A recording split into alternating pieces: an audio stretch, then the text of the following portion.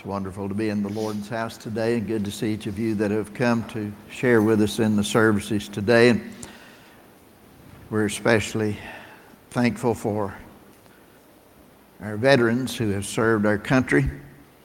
I was just listening this week on a radio station, and they shared with us about how Memorial Day began.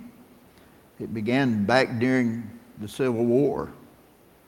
So many of the sons, husbands never came home. They were buried somewhere out on the battlefield.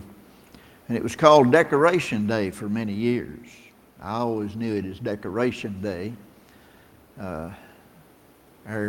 Most of our families buried at Corinth Cemetery, and the fourth Saturday of May was always Decoration Day.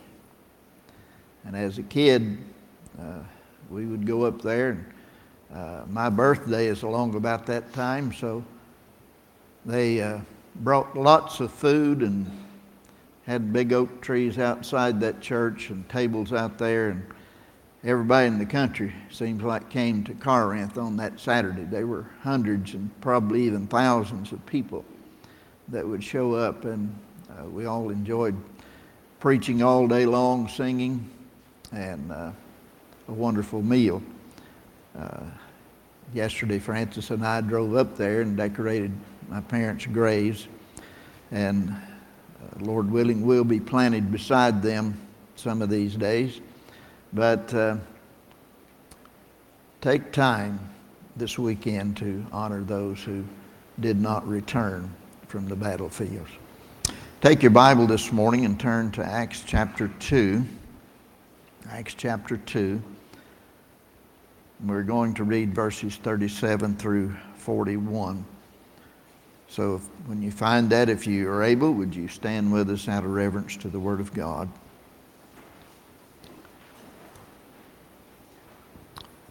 Acts chapter 2 and verse 37 says, "Now when they heard this, they were pricked in their heart, and said unto Peter and to the rest of the apostles, Men and brethren, what shall we do? Then Peter said unto them, Repent and be baptized, every one of you, in the name of Jesus Christ, for the remission of sins, and you shall receive the gift of the Holy Ghost. For the promise is unto you and to your children, and to all that are far off, even as many as the Lord our God shall call. And with many other words did he testify and exhort, saying, Save yourselves from this untoward generation. Then they that gladly received his word were baptized. And the same day there were added unto them about 3,000 souls." Would you pray with me? Thank you, Father, for this beautiful day that you've given us. This is the day the Lord has made, and we will rejoice and be glad in it. Thank you, Lord, for every person who has come to the house of God this morning, and to those listening by other means. Father, we pray that as the Holy Spirit moves in our hearts today, that, Lord, that you will sweep across this congregation and across those, Lord, that are listening. And Father, that you would just speak to our hearts in a way that, Lord, that we would understand that it's you that's speaking to us, Lord, and not the preacher, but it's you. Father, we pray that you will be glorified and you'll be magnified. And we pray for lost souls to come to know Jesus as their Lord and Savior.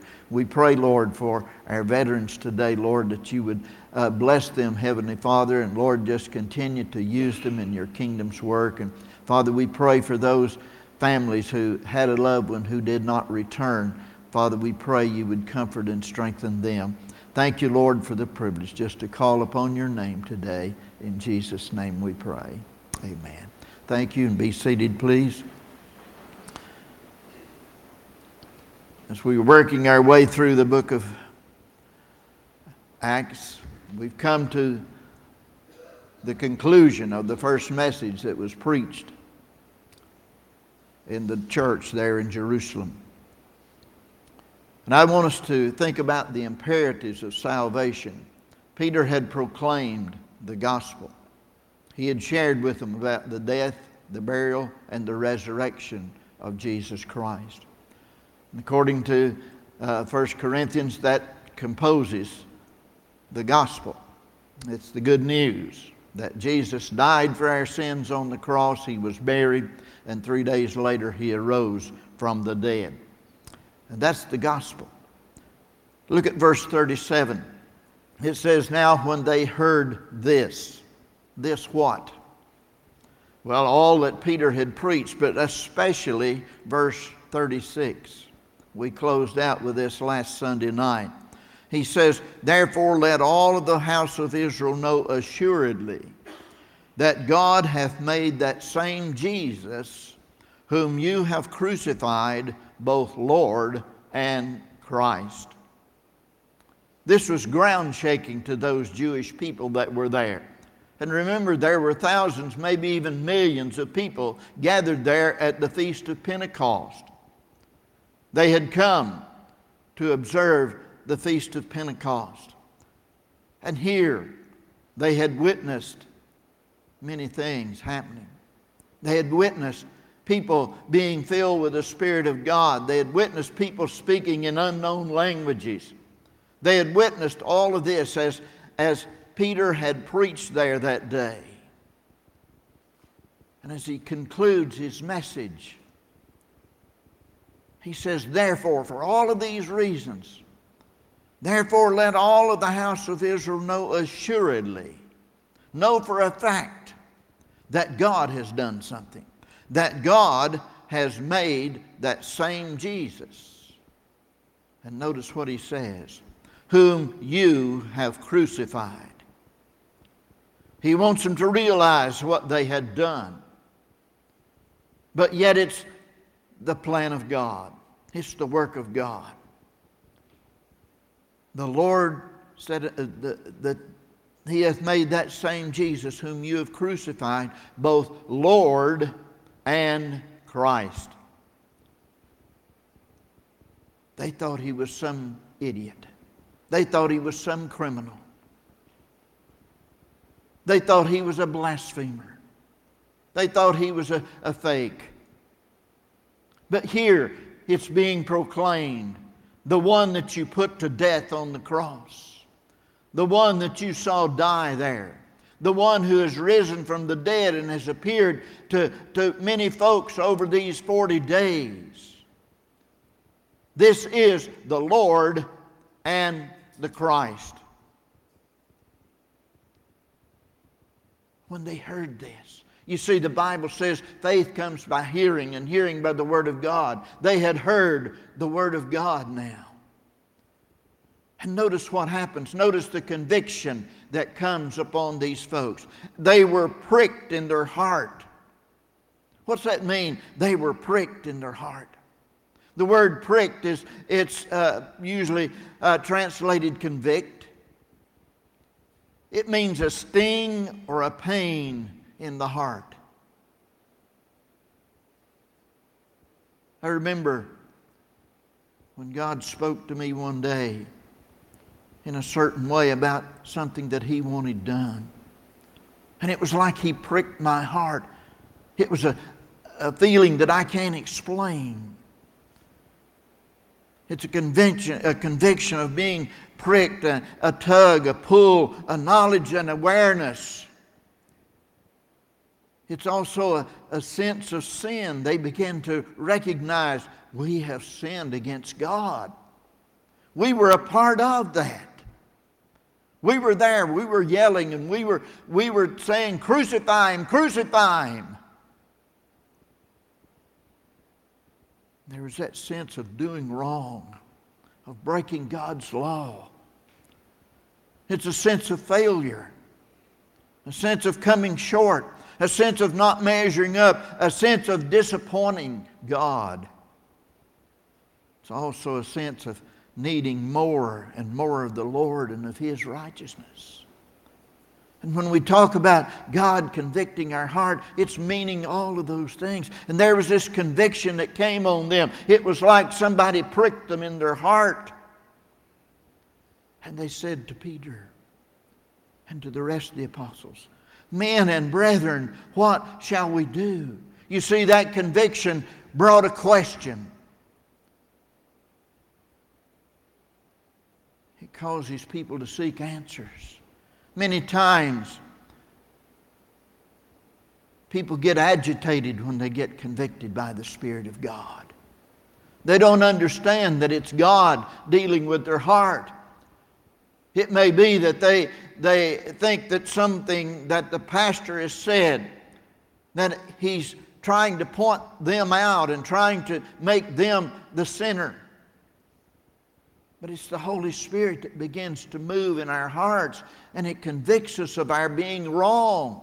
That's the way that God has of getting our attention. It's what He uses so many times in our life for us to ask the question, what is wrong with me? What's going on in me? And this is what was happening here. And they cried out, what shall we do? They wanted to know, what can be done? What shall we do that we can get the relief from this? Well, notice what Peter says to them in verse 38. Then Peter said unto them, repent and be baptized, every one of you, in the name of Jesus Christ for the remission of sins, and you shall receive the gift of the Holy Ghost. Now let's look at that. There's some imperatives here. And an imperative means it's something that must happen. There's no way around it. The first imperative, he said, repent. That's not a word we like to hear today. When we talk about repenting, it means that we have to admit that we're wrong and that we have to turn away from it. Notice it's a command, it's not a suggestion. Repent. It means to have a change of mind, a change of heart, a change of attitude about our sin. It means to turn away from that sin and turn to faith in the Lord Jesus Christ. If you were going, say, to Chattanooga this afternoon, and you decided that you'd drive over Highway 30 over to Interstate 75, and that you would head south toward Chattanooga.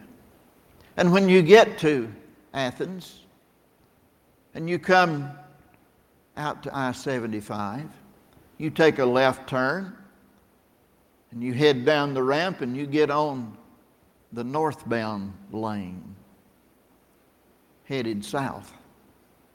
And you drive down through there, and people are honking their horns at you, flashing their lights and dodging you and all of this kind of thing. And you think, those people are crazy. They're in the wrong lane.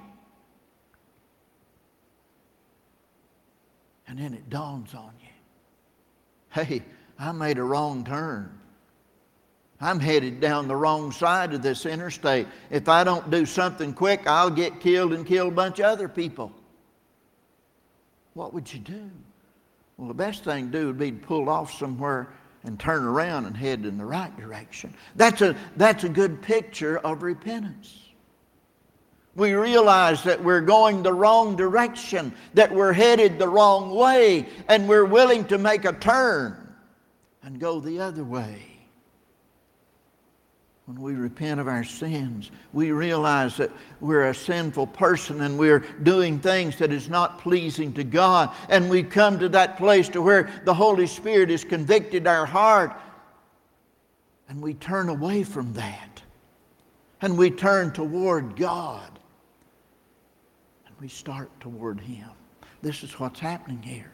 They were convicted of their sins. They said, what shall we do? Peter says, repent. Turn away from it. Turn to God. And then he says, and be baptized, every one of you, in the name of Jesus Christ. Be baptized. Notice that's a command also. It's not an option.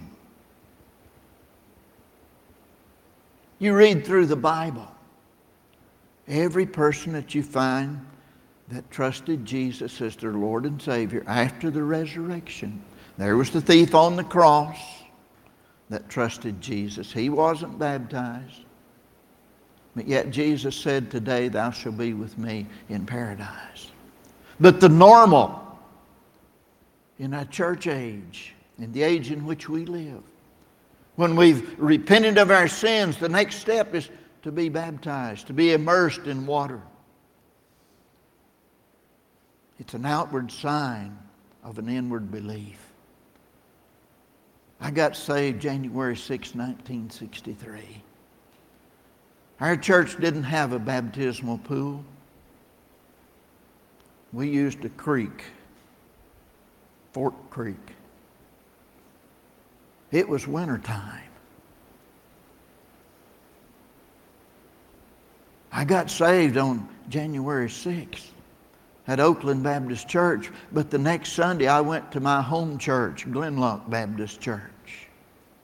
And I started attending there regularly. I was there in every service.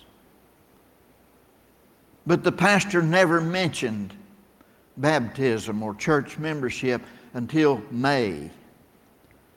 I was anxious to be baptized. I wanted to be baptized. But I understand why Preacher Mayfield didn't say, let's go down to the creek here in January. It was cold enough in May.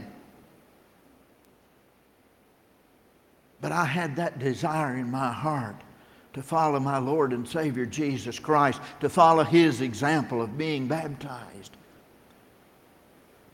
And it was a glorious day. Along about this time of year that we went down there on a Sunday afternoon after church. And I wasn't the only one. There were some others that were baptized that day. And I remember just feeling a sense of relief and knowing that I had trusted Jesus as my Lord and Savior and that I had followed His command to be baptized. You see, some people think it's not important. Well, let me share with you some scriptures that talks about the importance of it. Jesus said in Matthew 28:19, "Go ye therefore and teach all nations, baptizing them in the name of the Father and of the Son and of the Holy Ghost." That's what we call the Great Commission. Those are the marching orders for the church.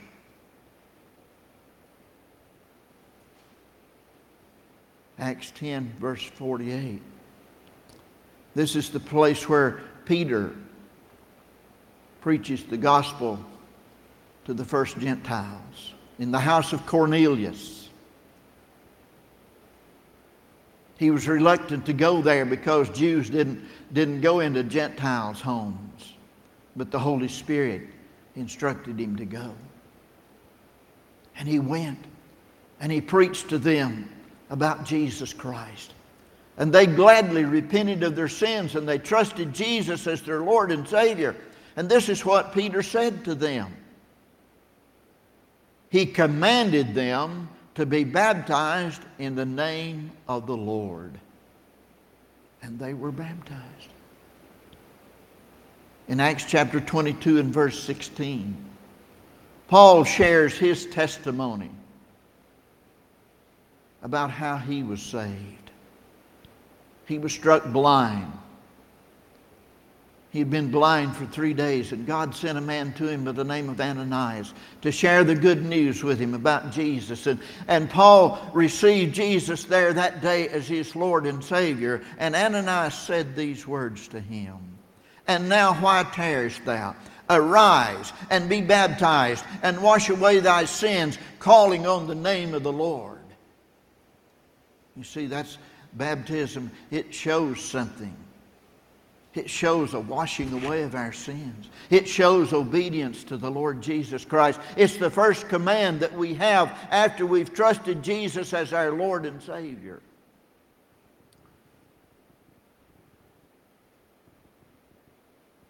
You go into the military and they swear you in. And then you're given a command. And it's usually a very simple command. Take one step forward. That's not hard to do, is it? You know why they do that? If you fail to take that step forward, they know that you don't mean business. They know that your oath to uphold it is not true. And when we come and trust Jesus as our Lord and our Savior, and if we fail to follow Jesus in baptism, we're saying to Jesus, I don't trust you. I won't do it. I won't follow your first command. And that says to the Lord, this person doesn't really mean business with me. Well, let's look a little farther here.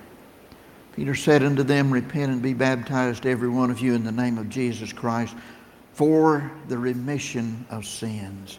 What's the results when we follow Jesus that way? The word remission of sins. We talk about, sometimes we use that word in a different way, especially with cancer patients. They're taking treatment for their cancer, and the doctor will say, well, you're in remission. It means right now there's no evidence of that cancer showing up. But the word remission here, it speaks of forgiveness. It means to send off, to send away the sin that separated us from God, that it's gone. Why do we need forgiveness? Because of our wrongdoing, because of our guilt, because of the penalty arising from both. The wages of sin is death. It means a once for all forgiveness. That all the sins you've ever committed, that God has forgiven you of those.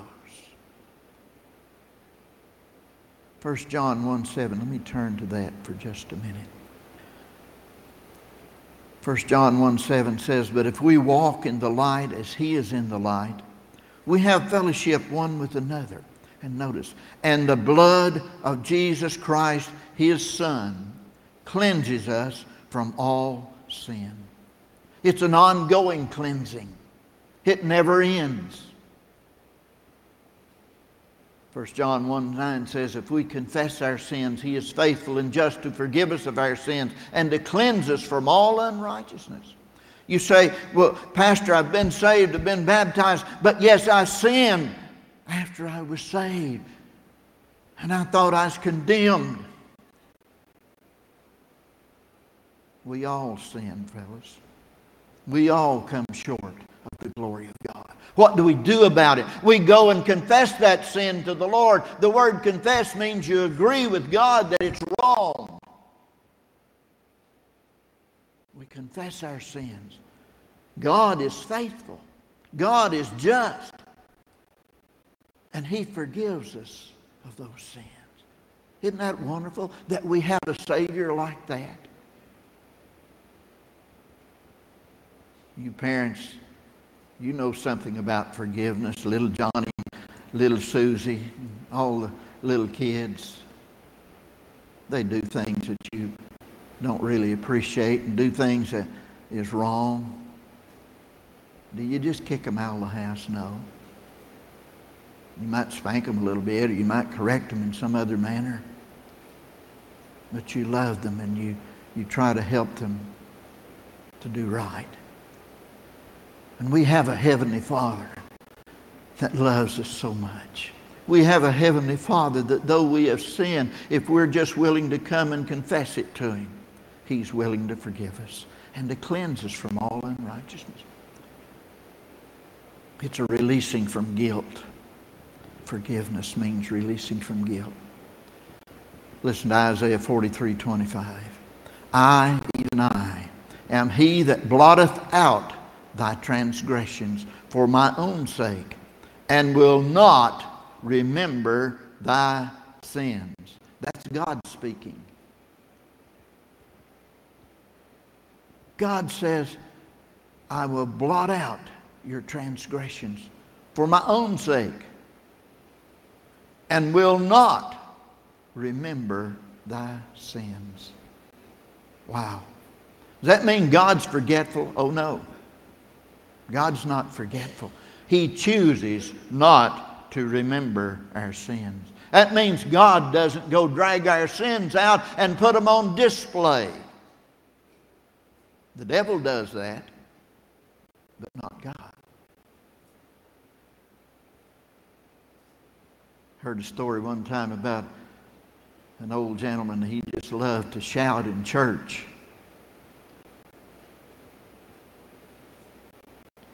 Sometimes he shouted so loud that he disturbed the pastor. And they got a new pastor, and it really disturbed him because he had not been used to that. And he goes and talks to the old gentleman one day, and he said, "Sir," said I appreciate your love for the Lord. But he said, "Your shouting," said, you disturbed me. And he says, "It interrupts my preaching." And he said, I want to ask you to do something. He says, "We have a soundproof sound room back here. Would you just sit in there while I'm preaching?" And the old gentleman said, "Well, yes, Pastor, I don't want to disturb you." So the next Sunday he went into the sound booth. And the pastor was up preaching, and he just glances up toward that sound booth, and he can see that old gentleman up there up on his feet just to praising the Lord. He asked him afterwards, he says, "Sir, I want to know." He said, "What is it that I said that caused you to shout like you were shouting today?" He said, "Oh, preacher, it wasn't anything you said." He said, "I was just reading in a magazine here while I was sitting in there. And it said that the deepest place in the ocean was over 8 miles deep."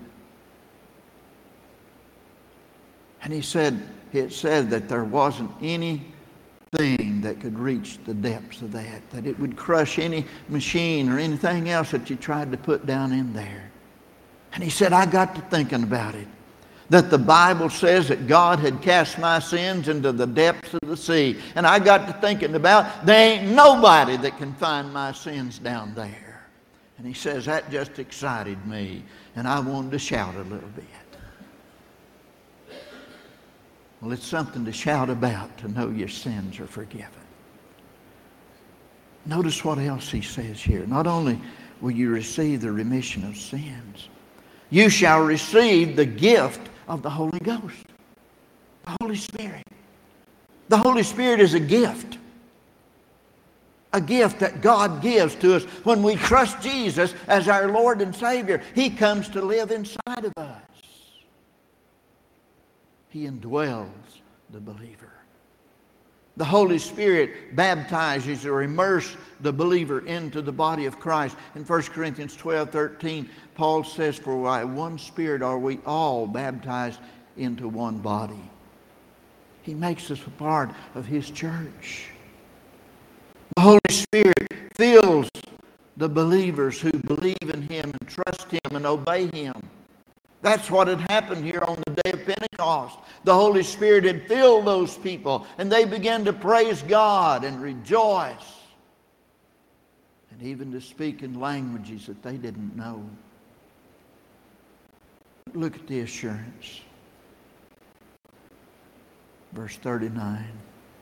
"The promise is unto you and to your children and to all that are far off, even as the many as the Lord our God shall call." There's the assurance, God's promise. The promise is unto you and to you and to you and to you and to you and to me. And not only to us, but also to our children. To our children. Parents, listen to me. We're losing our children at a fast rate of speed in the generation that we're living in today. We're losing them. You've heard the 18-year-old boy that shot and killed all those people out in Texas this year. We're losing our children because we're not keeping them in the house of God, and we're not training them in the ways that the Bible tells us to train our children. We're depending on society to train our children, and society's making a mess out of it.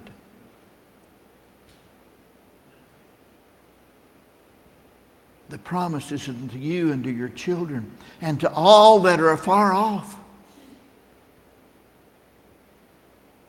Listen to that. To you, to your children, all that are far off. What's he mean by that?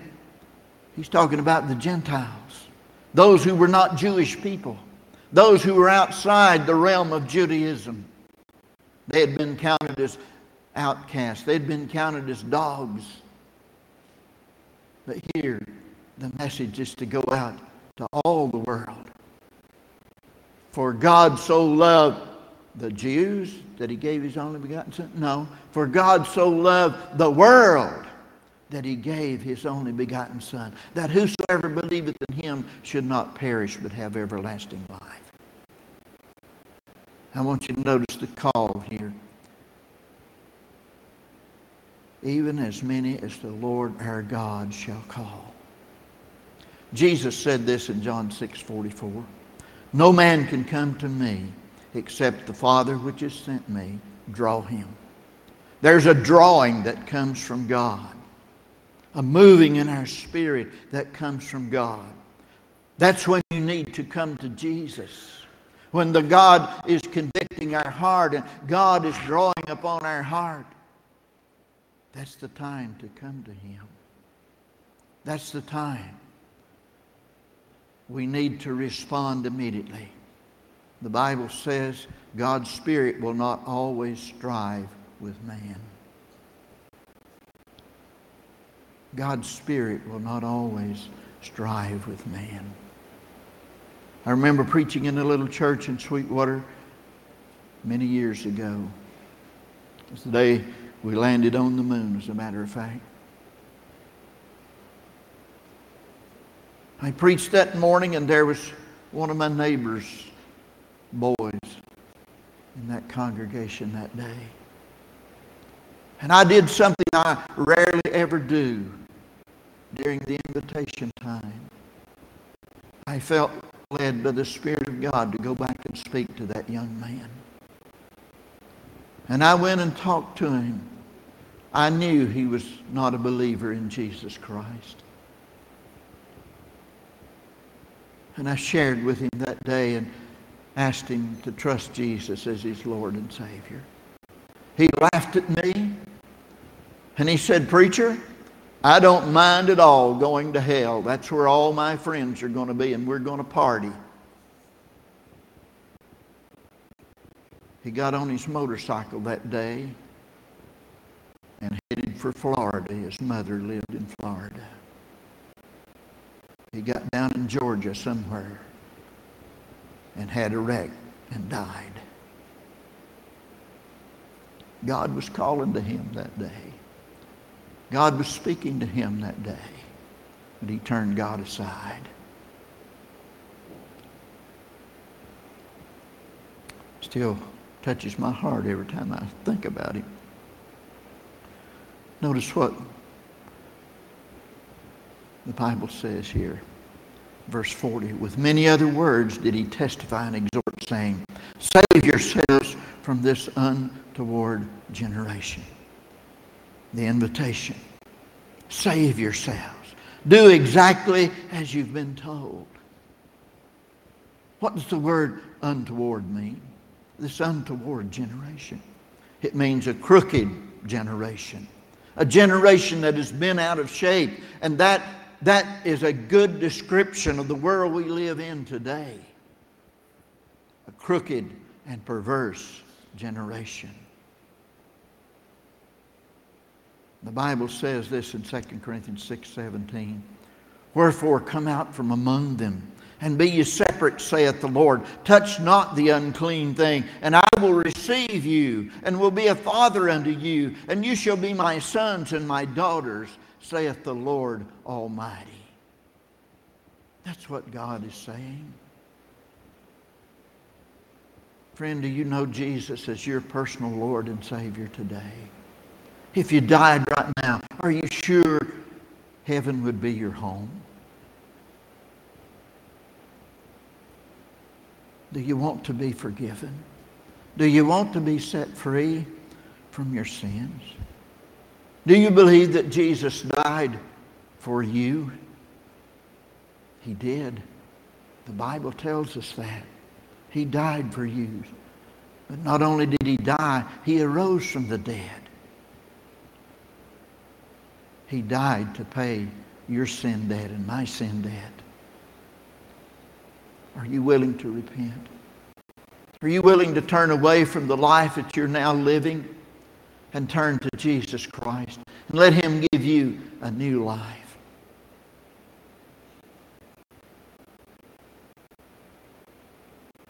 Are you ready to receive Jesus as your Lord and Savior and follow him? This invitation time is for you today.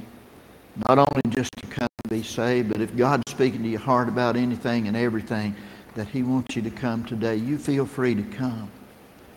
But especially someone who is here and someone that the Lord is speaking to your heart has been pricked. God is tugging on your heart. Don't turn him away. Let's stand and bow our heads in a moment of prayer. Father, take your message today, Lord, your word. Sink it deep into the hearts of men, women, boys, and girls. Those that are in this building and those who are listening by other means. Father, I pray that your Spirit will have free course in every life. And I pray that, Jesus, you will be glorified and magnified through some soul being saved. Help them to realize, Lord, just to come to you and repent of their sins and trust Jesus as their Lord and Savior. You do the work. We just do the believing. Thank you for loving us. In Jesus' name we pray. Amen.